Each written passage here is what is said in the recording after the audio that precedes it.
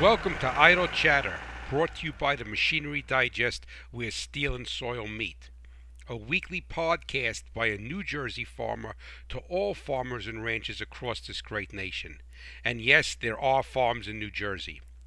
Regardless of the crop you grow or the livestock you raise, we all have one thing in common. Agriculture runs on passion, sweat, tears, and machinery, and that is why the Machinery Digest exists. A no nonsense, grease under your fingernails educational website. It was created to provide a transfer of knowledge so that you can maintain, service, and most importantly, understand today's complex farm equipment. My name is Ray Bohax and I farm too. It is time now to get under the sheet metal.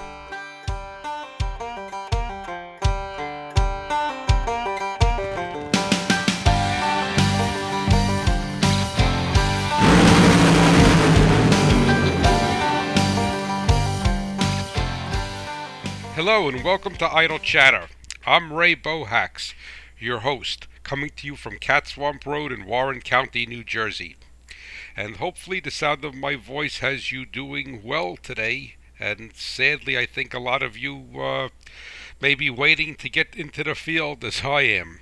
So since last week's show, I did get a chance to burn off my cover crop, and since I recorded last week's show, and I got that down, and I got my broadcast fertilizer down, which is a agro liquid mix. It is 20 gallons per acre of high energy N, 10 gallons per acre of 32% N, so that would come available sooner than the high energy. And then I have some carbon, their AgroLiquid's carbon product in there, and I think I have something else. I don't recall. I should know that, right? I think I have a little bit of, not boron. I honestly don't remember. So, but I got that down with my burn down on the one field, and that's a good thing I did that on last Tuesday. I think I did that, and because it's been raining ever since, and it's been cold. So the calendar says May, but this morning I went out with two sweatshirts and a knit hat on, and it was 39 degrees. And just the past 2 days, we got looked at the rain gauge just before I came down to record this show, and since Saturday morning we're at 2.19 inches of rain. And last week we got about almost 3 inches of rain collectively over about 4 days. So it's kind of wet out there, and because it's been cold, my cover crop's not, giving up the ghost as quickly as possible because no sun and no temperature. But that is it. What more can we do? I know that plenty of people are suffering the same fate, and I'm not 100% nervous yet, but I am getting there. And as a matter of fact, just the other day, I was talking to a friend of mine who lives out west, and I was saying this is the first time that I'm thinking of having some prevented plant acres.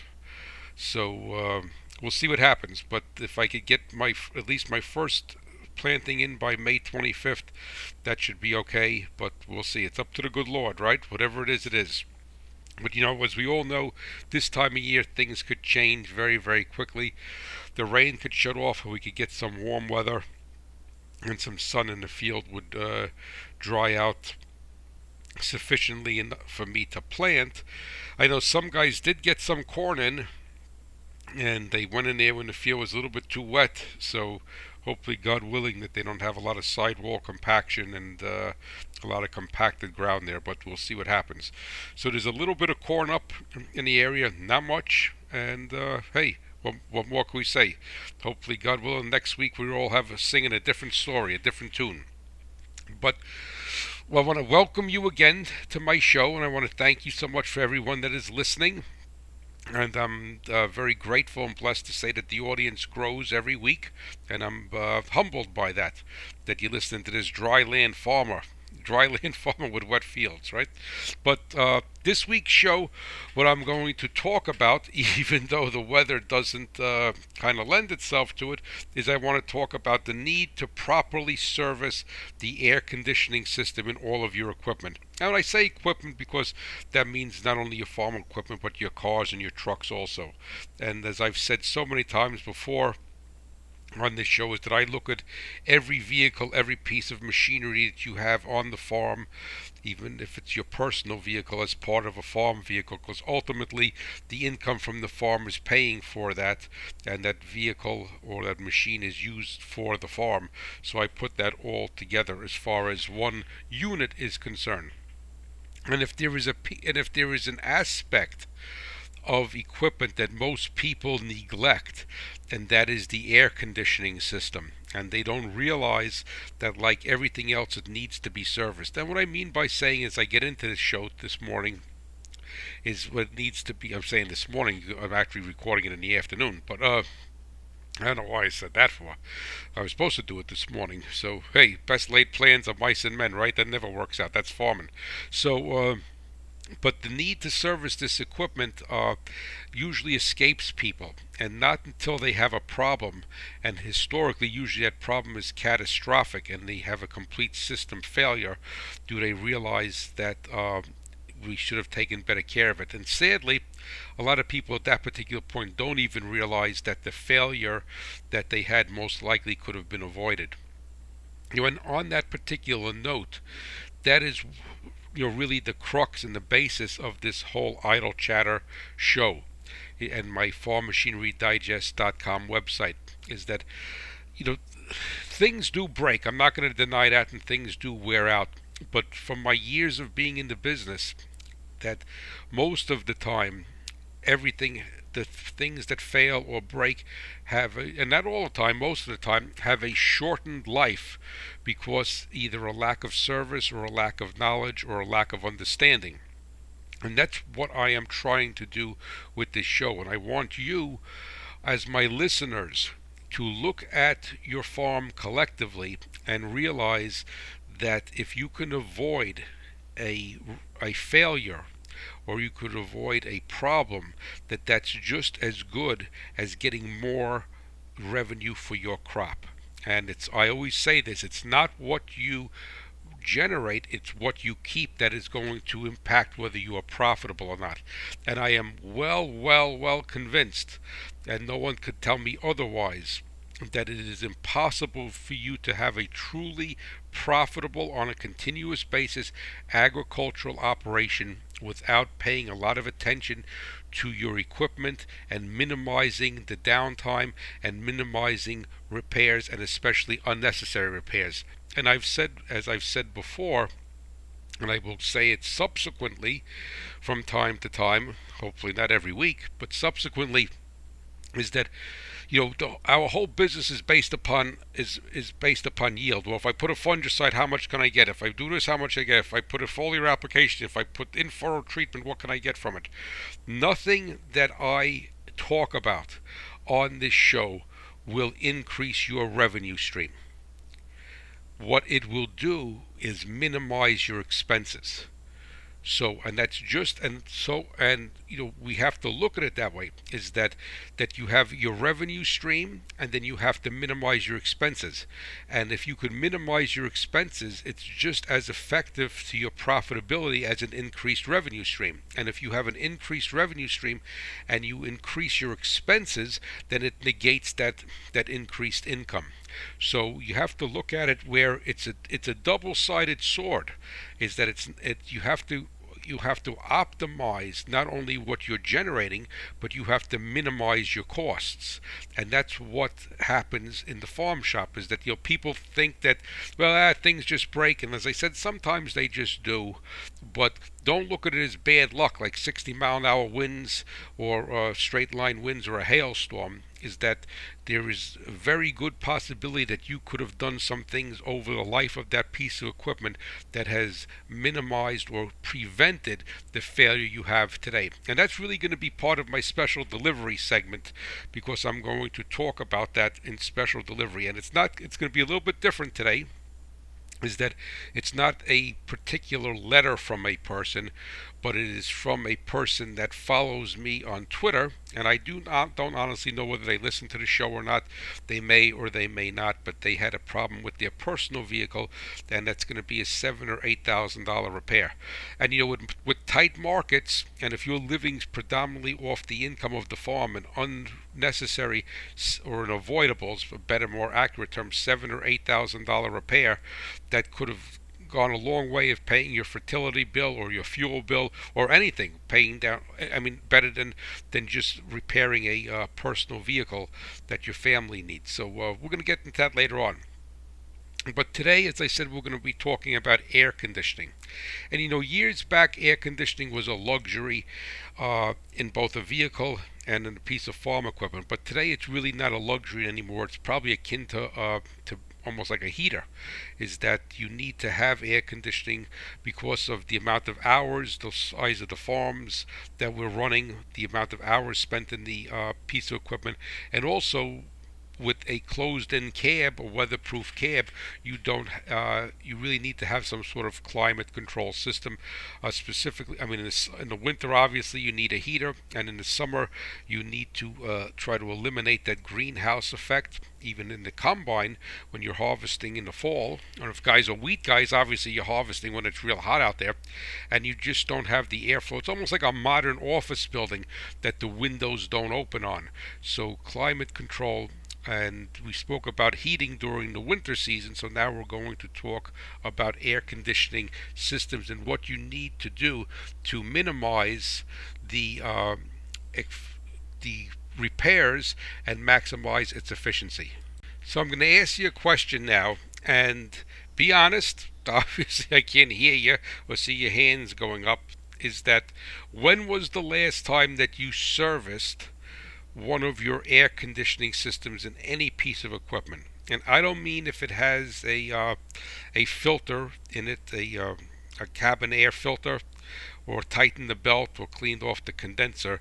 But what I'm talking about servicing is that you removed all the old refrigerant, pulled a vacuum on that system, added new refrigerant, and also refrigerant oil in it up to its level. So when was the last time you did that? And I would have to say probably a majority of you will say that you have never done it. And your qualifier is that it's still blowing cold. And I'm saying, well, it's still blowing cold today. And that's like a person who doesn't really brush their teeth or take care of their dental hygiene. Well, your teeth are in your mouth today. They may not be in your mouth tomorrow. And what we want to do is we want to avoid that because, number one, as we were saying a minute or so ago, is that it's so paramount to have air conditioning in today's farm equipment because of the sun load in there and the lack of natural airflow with a closed cab, and also is that once it breaks usually very expensively. So it's not inexpensive to fix a air conditioning system because usually when there's a failure, the failure is catastrophic. So let's get into that and talk about it. Now, in essence, let me give you a little bit of background.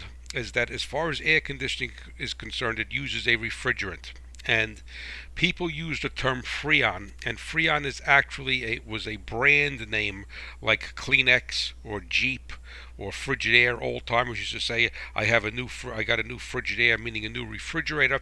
So Freon, I believe, it was a trade name of the DuPont Corporation, but the proper name of the chemical inside an air conditioning system is the refrigerant, and there's all different specifications of refrigerant. And years back, the systems used to use what is called R12. And R12 was an automotive style refrigerant, and that is a different type of refrigerant that is traditionally used in a home air conditioner system, or a refrigerator for your food, or a chiller, or an ice box, a freezer itself. Right, I'm showing my age. Ice box, right? So a freezer, but automotive type of applications. And what you will find in agriculture is qualified as an automotive application. Is that it was R12, and then about probably 15 to 20 years ago, time flies by, that the R12 was replaced with a product called R134A, and I believe that some newer equipment and some newer automobiles have a different refrigerant than that now.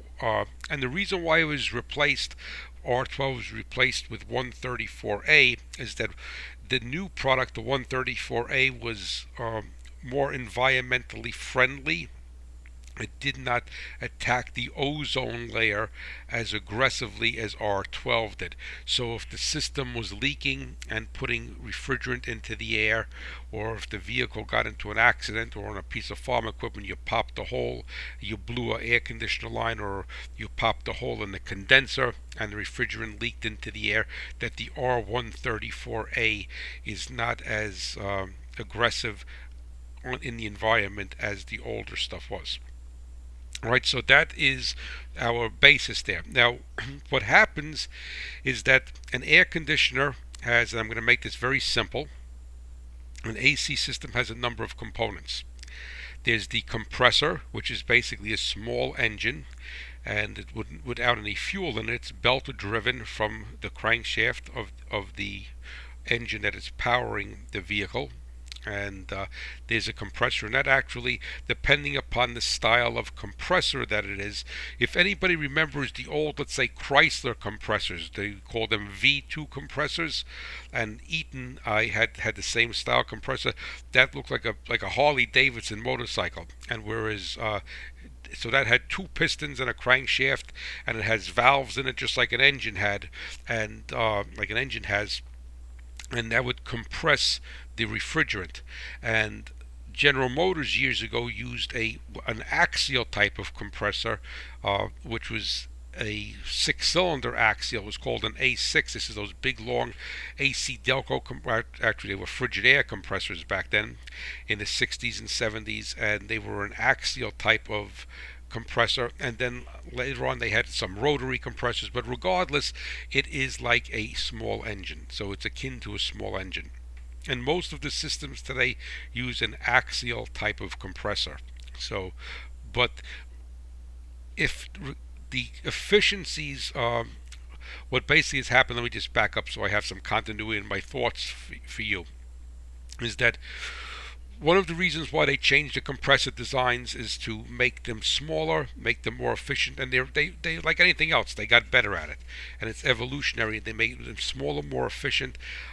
They take less power. They're more efficient, as far as what I mean is that they're more efficient in compressing the refrigerant, and they're also run with less noise, vibration, and harshness. And the thing is that whenever you put, as an aside to this, whenever you put some sort of load like that on an engine to turn it, you want to try to have it as on the same plane as the crankshaft. So when you remove it or move it from to a different crank plane from the crankshaft, then you induce more harmonics, and has more vibration is induced. So you want to have it the shortest belt possible, and you want to have it as close to the crankshaft as possible.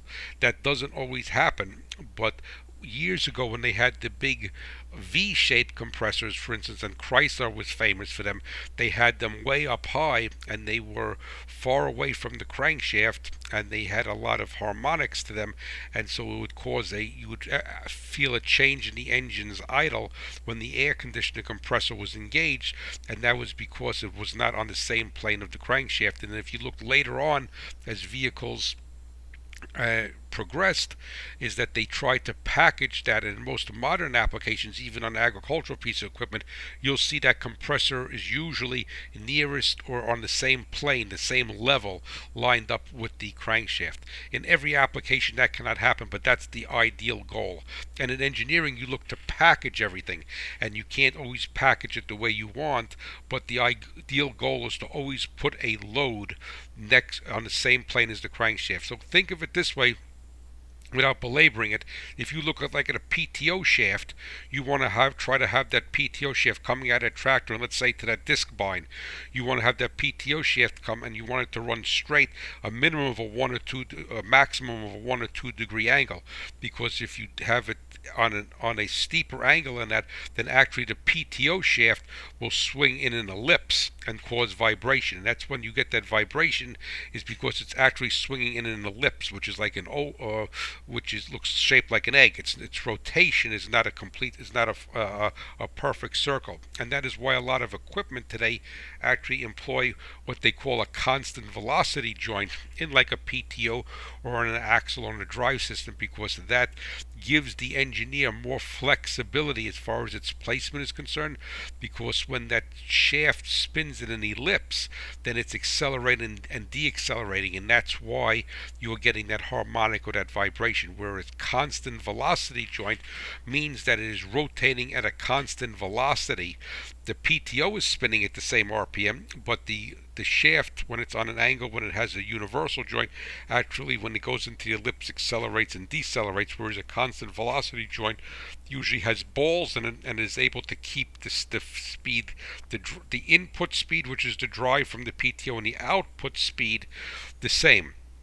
And there's not that variation. And on the same token, it's apples and oranges, but if you could keep that compressor on the same plane of the crankshaft with as short a belt as possible, then what you are doing is you are keeping that RPM of the compressor is constant, and you're keeping that harmonic, that operation, that pumping action of that compressor in line with the crankshaft, and it becomes much smoother. And that's important also, because the compressor has a crankshaft and it has bearings, and the least amount of harmonics that are introduced into that compressor will not only have a smoother operation in the vehicle, whether the tractor or the pickup truck or what have you, and less harmonics, but you will also not be transferring those harmonics into the shaft, the crankshaft, and the bearings of the air conditioner compressor. So we have the compressor, we have what is called a condenser, and the condenser is basically going to be out in front of the vehicle or the piece of equipment to get airflow across it. And then we have inside the vehicle, inside the cab or the passenger compartment, we'll have an evaporator, and then we will have a system of hoses, and there will be some sort of valve to control the flow of the refrigerant into the evaporator. And an air conditioner compressor, being a pump, an engine with a pump, it has what's called a low side and a high side. And if you look at the air conditioning system, if you notice, you'll have two sets of hoses. You'll have a hose that has a greater diameter, and you'll have a hose that has a thinner diameter. The thinner diameter of the hose, or the smaller of the hoses, I will say, is the liquid line, and that is considered the high side. That's when the refrigerant is actually a liquid. And then you'll have the bigger hose, which is called the low side or the suction side. So they call the high side lots of times to be referred to as the pressure side, and then the low side of the system will be referred to as the suction side, or vacuum. Some people call it the vacuum side. It's really not a vacuum side, but sometimes they'll refer to it as that. And then you'll have your refrigerant, and then inside the compressor you will have a lubricating oil, a special lubricating oil in there that works to keep everything spinning without seizing. So now that we have those basics covered, let's talk about what needs to be done.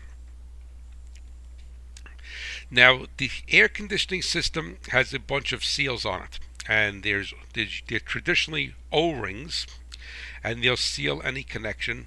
And the hoses, for the most part, are a series of a type of rubber hose, and they usually have some aluminum piping connected to them. And it'll be aluminum or metal type of piping. It's more of aluminum, and then with rubber hose in between. That'll be on the low pressure and on the high pressure side. The take home message that you need to understand here is that just like an engine or a hydraulic system, is that the refrigerant, where an engine or hydraulic system would be the oil, but the refrigerant inside the air conditioning system becomes dirty. And how does it become dirty? It has a tendency over time to wick in moisture and absorb moisture into the refrigerant. Now, an interesting thing happens is that when the refrigerant, be it R12, R134A, or with your home air conditioning system, which I think that may be R22, is that when the refrigerant mixes with a small level of moisture, a small amount of moisture, it creates acid. And then this acid, over time, deteriorates and eats everything in the system. So the acid actually also mixes, so the moisture mixes with the refrigerant and becomes acid, and the moisture also mixes with the oil in the lubricating system and becomes sludge. So it would be like an engine that has a faulty breather in it, and you get a sludge build up in the oil pan, the valve covers, the breather, what have you. So that is what is going to occur. Now, when you put the acid, when the acid gets into the system, as I said, it starts to eat everything and deteriorate it, and then the sludge ends up offering a lack of lubrication to the actual compressor. So now we're basically, in essence, pumping acid through the entire system, or an acid based, or an acid, I should say, influenced refrigerant, and it's attacking everything and eating it and destroying it. And then we also at the same time have that sludge forming in the crankcase of the compressor and offering a lack of lubricity to all of the moving parts inside the compressor. So how does this moisture get into the system? As to elaborate upon what I was just saying, is that the moisture gets in there because of the seals become porous over time, and then also the hoses become porous over time, and then there is such a pressure differential between the high and the low side and the atmosphere, that even though a newer system today, the sealing technology is so much better, but over the course of 3, 4, 5 years and so many thermal excursions, heating and cooling effects, heating and cooling underneath the hood, is that the system starts to wick in a little bit of moisture. And that doesn't mean that there's a refrigerant leak, but there is going to be. It's just like a tire. You could have a perfectly sealed tire on a rim, and you could put 30 pounds of air in it, and then you could come back maybe a year from now and it'll have 29 pounds of air, and another year from now it'll have 28 pounds of air. So there's always is going to be some inherent leakage from the air conditioning system. It is so minute that it really doesn't affect the performance, but every time that some refrigerant exits the system, some moisture is wicked in. Now, so what do we need to do? Very simply, to eliminate this moisture, is that the system needs to be serviced. And there are 3 parts to this service procedure, and you do need a special piece of equipment called an air conditioning recovery and charging station. Now, years ago, when we used to service air conditioners, we used to let the refrigerant go into the atmosphere. For the past 20 or 25 years, that is no longer, you're no longer legally able to do that. To legally service air conditioning, you need to have what is called a recovery machine. And this recovery machine takes the old refrigerant out of the system and stores it in a tank. It looks like a barbecue grill tank, and stores it in the tank. And then what it does is that it traditionally runs that refrigerant through a filter and through a desiccant. A desiccant is something that absorbs moisture, and it recycles that, and then it is able to be put back into the system as cleaned and sans any moisture. So the steps basically are that the system needs to be discharged, and discharge means that the all of the refrigerant is going to be removed from the system. So we're going to take this refrigerant, we're going to hook up this machine, and we're going to take all of the freon out, and it's going to go into the storage tank. Now, the next step is that once there is no refrigerant in the system, the air conditioner charging station, or the air conditioning service station. We used to call it a charging station before, because it used to charge and not recover the freon, so we'll call it the air conditioner servicing machine or equipment.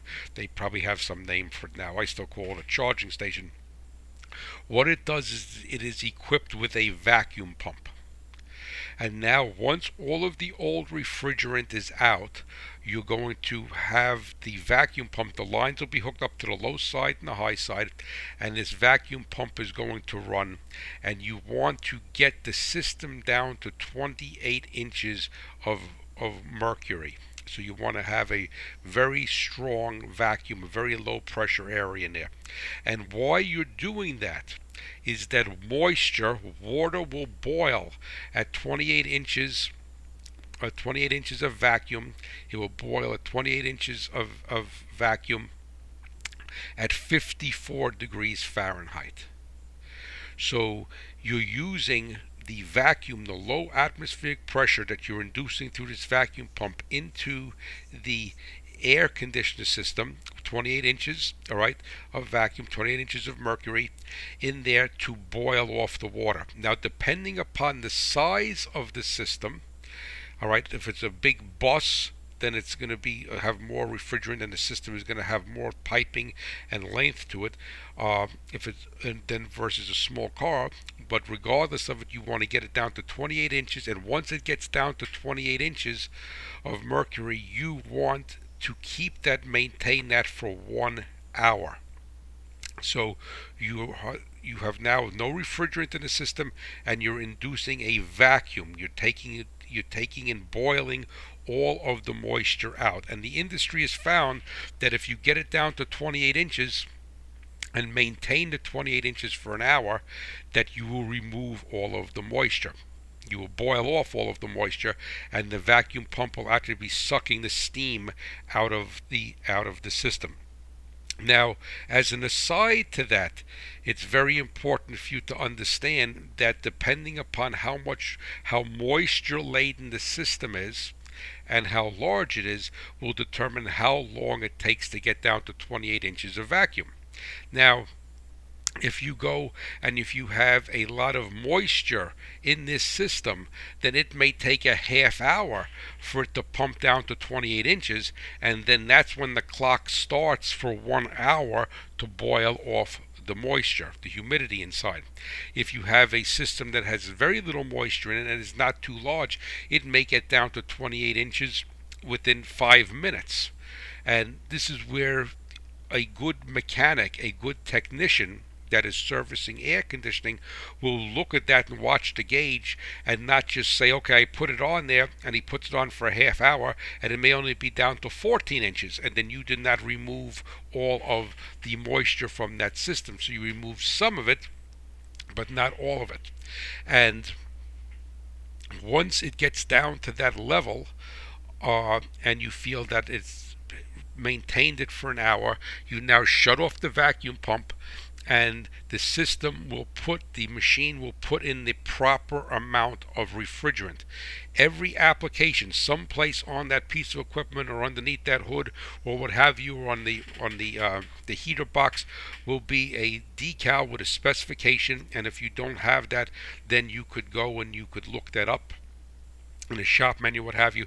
So it may say this system takes 3.08 pounds of refrigerant, and then the charging machine has a scale on there, and you're able to set it for 3.08 pounds or 3 pounds 2 ounces, 1 pound 5 ounces, whatever it may be.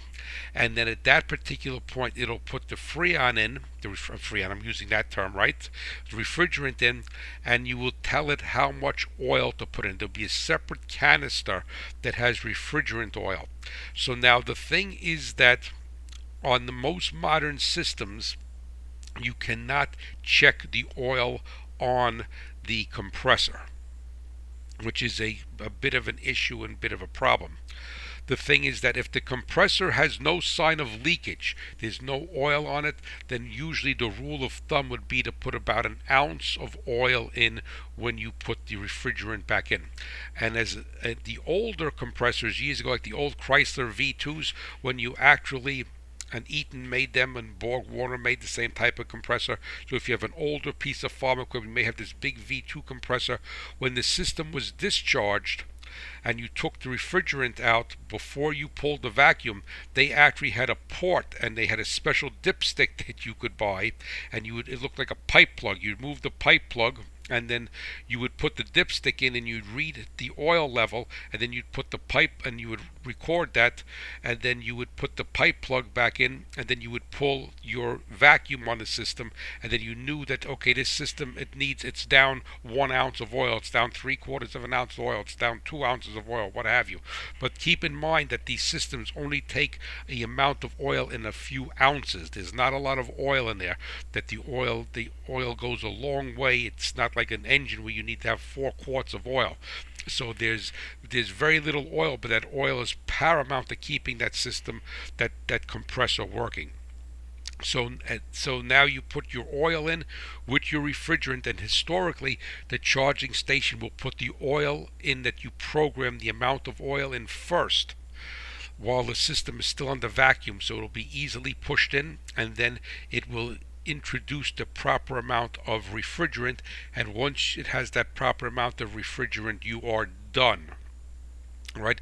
That system is serviced. Now, as in backing up a little bit, I want to talk about the common things that fail in an air conditioner system because of a lack of service. All right. So we spoke about the acid, but what does the acid do? The acid attacks the O-rings. As I said, it attacks the crankshaft, it attacks all moving parts, but the most paramount thing that it attacks is the desiccant. And I did not discuss this. When you look at any air conditioning system, you're going to see that there's in some place in attached to one of the hoses is going to be a canister, and that canister holds a desiccant. Now, years ago on the older systems, so if you have an older tractor or an older combine or haybine, what have you, is that it had a expansion valve. And what the expansion valve does is controls the amount of refrigerant entering the evaporator. And if you did not control the amount of refrigerant entering the evaporator would ice up and would no longer function and cool. Now, on the older systems, they used an expansion valve. And General Motors invented in the late 1970s a system with what is called an orifice tube. The expansion valve had moving parts in it, and you'll find some older equipment that will still have an expansion valve, but the past 30 years or so most systems used an orifice tube. Now, what makes it confusing is that the the the orifice tube looks has is about 4 inches long and has a screen in it, and this orifice tube actually goes and controls the amount of refrigerant into the evaporator. But what I want to just break away for a second is that when you had an expansion valve system, historically, and probably 99% of the time, this canister that I was talking about that was usually near the expansion valve was called a receiver dryer. And the receiver dryer was always on the high pressure side, the liquid side of the system. And the receiver dryer would have a desiccant bag in it.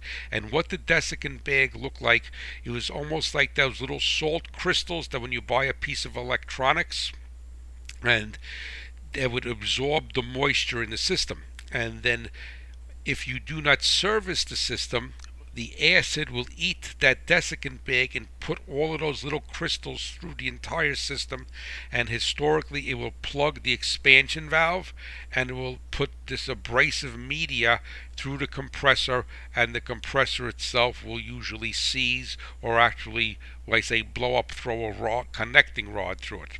Now, on an orifice valve system, the orifice valve is on the low pressure side, and the desiccant is not in a receiver dryer. It's called an accumulator, but the function is the same. The desiccant bag is there to absorb moisture.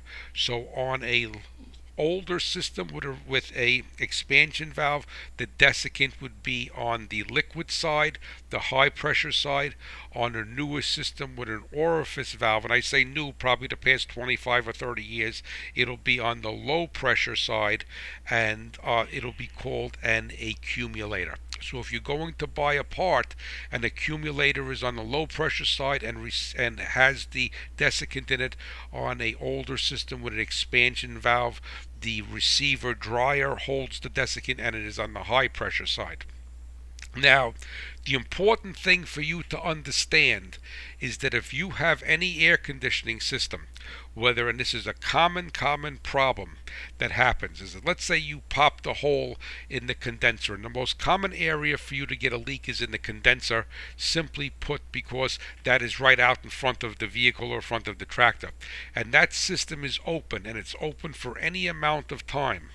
All right, so what I mean, it shouldn't be open for 5 minutes. But if it's open, so if you pop a hole in the winter, you don't realize it, and it's open for any amount of time, is that desiccant bag is shot. And that system is full of moisture. That desiccant bag is shot. So whenever you have a system that is open, or a car or a truck that was in a collision, that it is imperative that that receiver dryer or that accumulator, depending upon what system it is changed and has a new desiccant in it, because that's going to wick in the moisture almost immediately. And that is why they tell you when you service an air conditioner, if you're replacing a part, that you have to, let's say if you replace a condenser or you have a seal, you cannot leave that system open. And every place you go into a farm repair shop, at a tractor dealer, or you go to an auto body shop or an auto repair shop, they leave that system open and that desiccant is shot. So even though they put that, let's say they put a new condenser in, they charged it up and they did everything that they needed to do, that desiccant became so full of moisture that it's not, even though you took the moisture out through the boiling process with the vacuum, is that desiccant is going to serve no purpose whatsoever, and is going to hold some moisture and is going to pollute that new refrigerant. So a good mechanic will always say, is when they have a system that either popped the hose, popped the condenser, the compressor, whatever, is that you need to replace that desiccant with that. And it's not, you can't just buy the bag. It's going to be either in the receiver dryer or the accumulator, based upon the type of system it has. Now, when should you do all of this service? Well, first of all, number one is that to properly service an air conditioner with the recovery station, you're going to need to make an investment of about $3,000 or $4,000, and I think that most of you will not feel that that's a prudent investment unless you have a lot of equipment, and or that you co-op that with a couple of other farmers, because it's not a piece of machinery that you're going to use all the time. So the thing is that what you would do is you would go and you would have this done as a service at your, either the equipment dealer or the car dealer, depending upon whether it's a car or not. So I like to tell people that if the system is performing well and has a good cold discharge temperature, every 4 to 5 years, that you will want to do this service, which is a evacuation, a discharge evacuation, and refill with the proper amount of refrigerant and oil. So if you do that every 4 or 5 years, then you will keep that system fresh, and most likely that system will last the entire life of that piece of equipment with minimal to no service. Now, the other thing is that if you do not do that and you wait for something to fail, usually it fails catastrophically, and it could very easily cost you $3,000, $4,000, $5,000 to fix that air conditioner. And as I always say, you don't look at that as crop prices. How much crop are you giving away? I would much rather spend a couple of $100s on each piece of equipment every 4 or 5 years to service the air conditioner system properly, and not have it fail. Now, another thing, I did a show a week or two ago about letting the heat out of the engine compartment.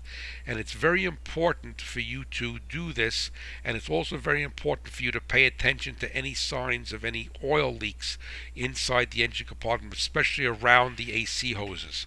Now, as the AC, if what happens to hoses, AC lines, is over time they become porous, and especially on the high pressure side, and then you will have a system that leaks refrigerant, but you cannot find that leak.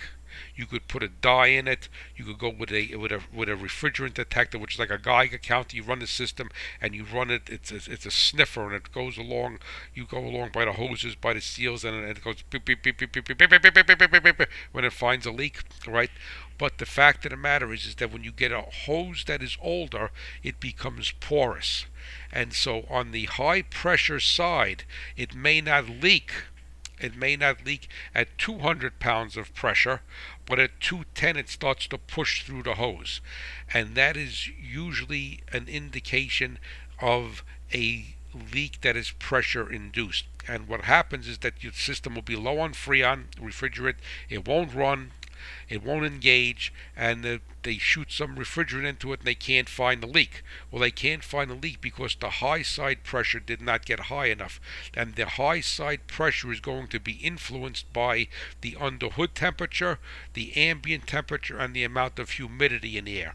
On a hot day, harvesting wheat in the combine, is that high side pressure is going to be elevated versus a 70-degree day or an 80-degree day, and lower underhood temperature on that piece of equipment. So that is something that kicks a lot of people's tushy, because they go and they say they can't find the leak, and the system leaks Freon over time. You put refrigerant in, and then it comes in with a week or so or 2 weeks, the system is now blowing hot air.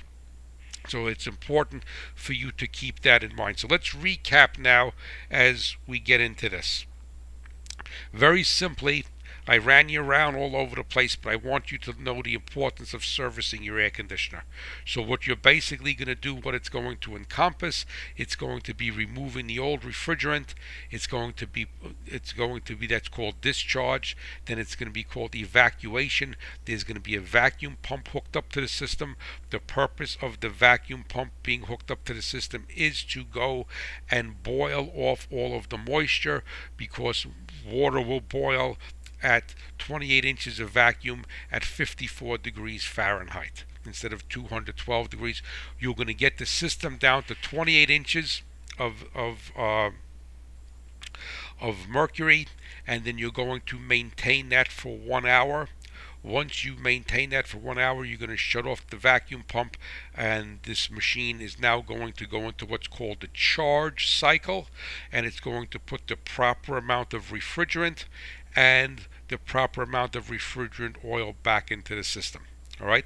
So if you do this, realistically, it's probably a good hour and a half procedure, because usually the hoses are fairly easy to hook up, the low pressure and high pressure side.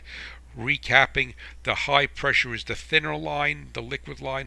The low pressure is the gaseous line. It's the bigger line, and it's going to fill it back up, and then you will be good to go. Obviously, if the system has a cabin air filter, you would want to check that and service that. You'd also want to clean the condenser off from any bugs or road debris or chaff, depending upon the application, so it could actually cool that high pressure side, and it could actually, otherwise you're going to end up putting a stress on the system, and it's not going to be functioning efficiently.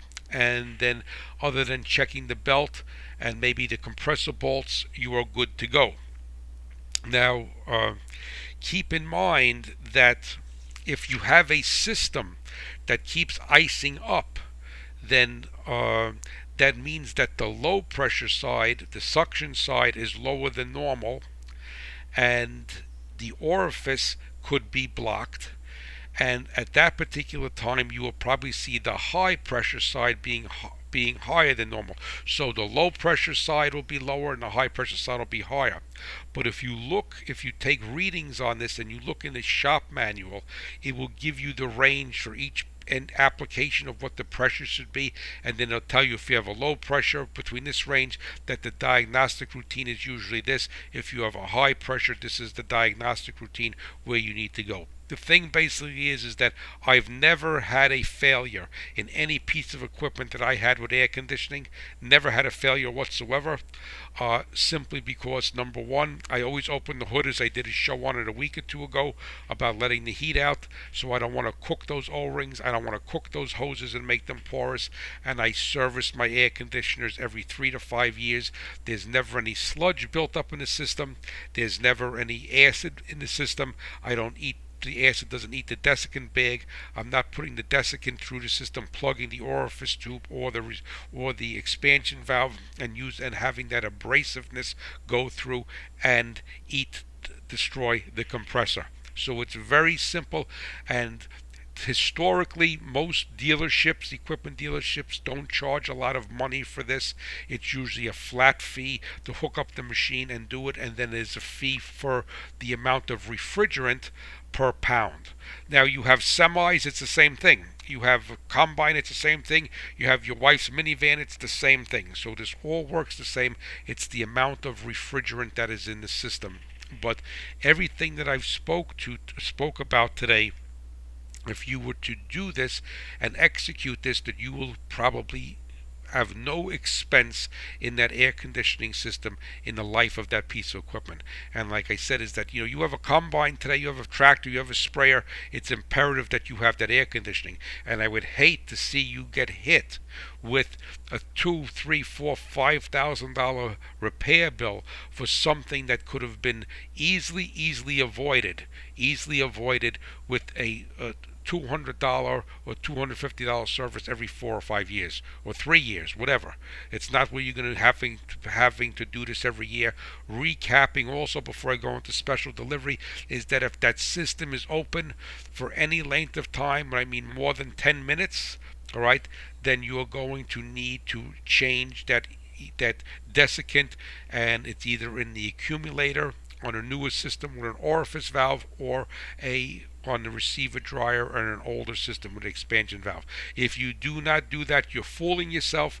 That desiccant is going to eventually deteriorate the sac that's holding it and pump all of those abrasive crystals through it, and that's very common. A guy gets this done, they don't change the desiccant, they don't change the accumulator or the receiver dryer. They have a problem, let's say with a condenser, or they change a compressor, and that system is open. It sucks in all the moisture, and then a year later, the whole system grenades itself.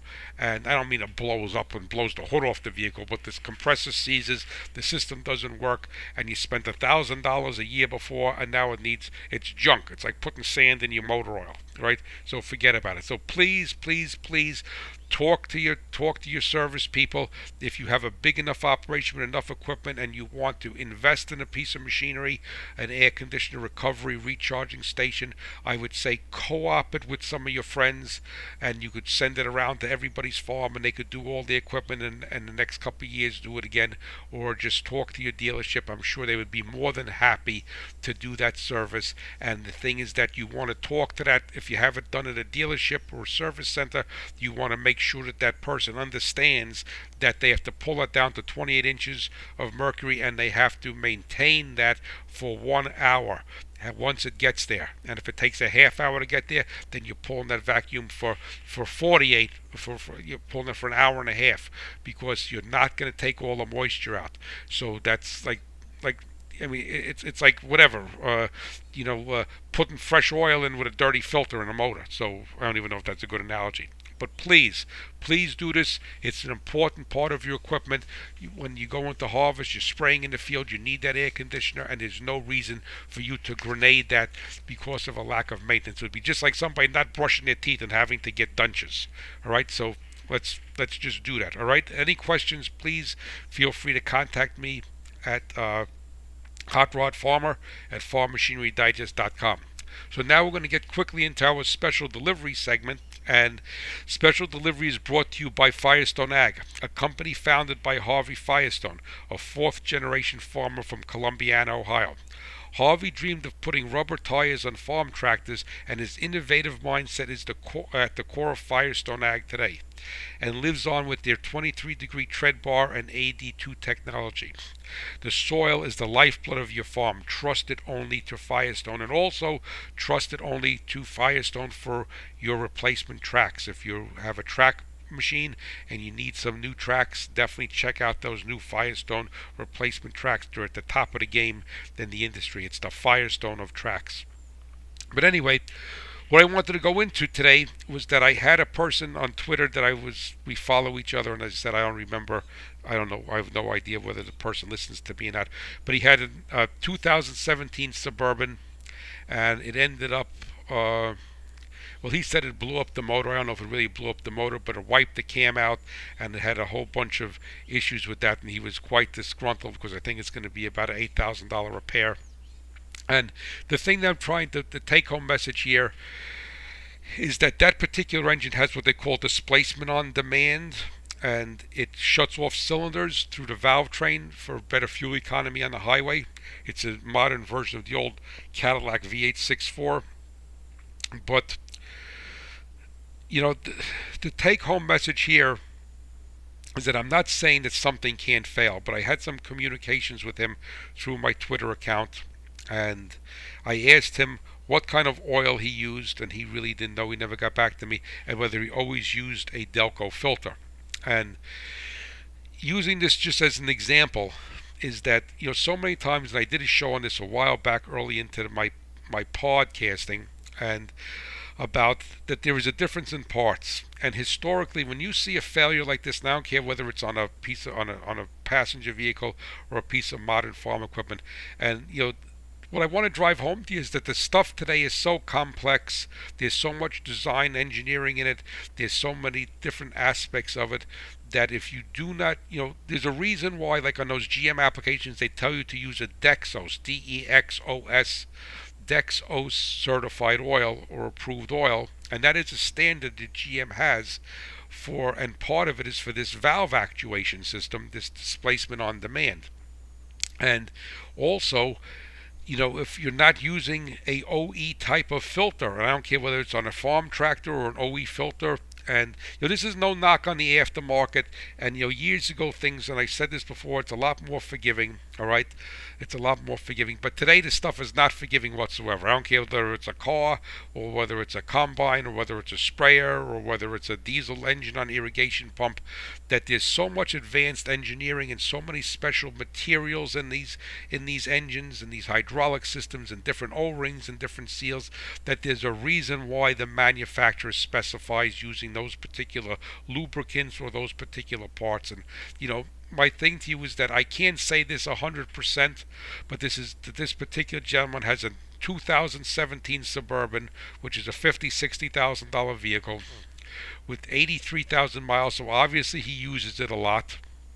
When I asked him what oil and what filter he had, he didn't know, so it means he's not servicing it himself, and he may very well be going to a repair shop in town. I don't know where he's going, and it's like I say, I'm not attacking that person, but there's probably a very good possibility that this system failed because of the wrong oil in it and an aftermarket filter that didn't have the filtration that was necessary for the close tolerances in this displacement on demand.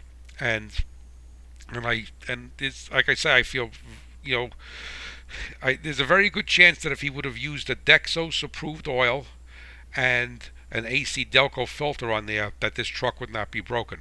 And if this truck needs a new engine, that's going to be $7,000 or $8,000, and that's $7,000 or $8,000 that he's going to have to take from his income, whoever he sources it from, and put it into this vehicle, and it's going to be back to square one, to where it was. If it needs tires, it still needs tires. If it needs brakes, it still needs brakes.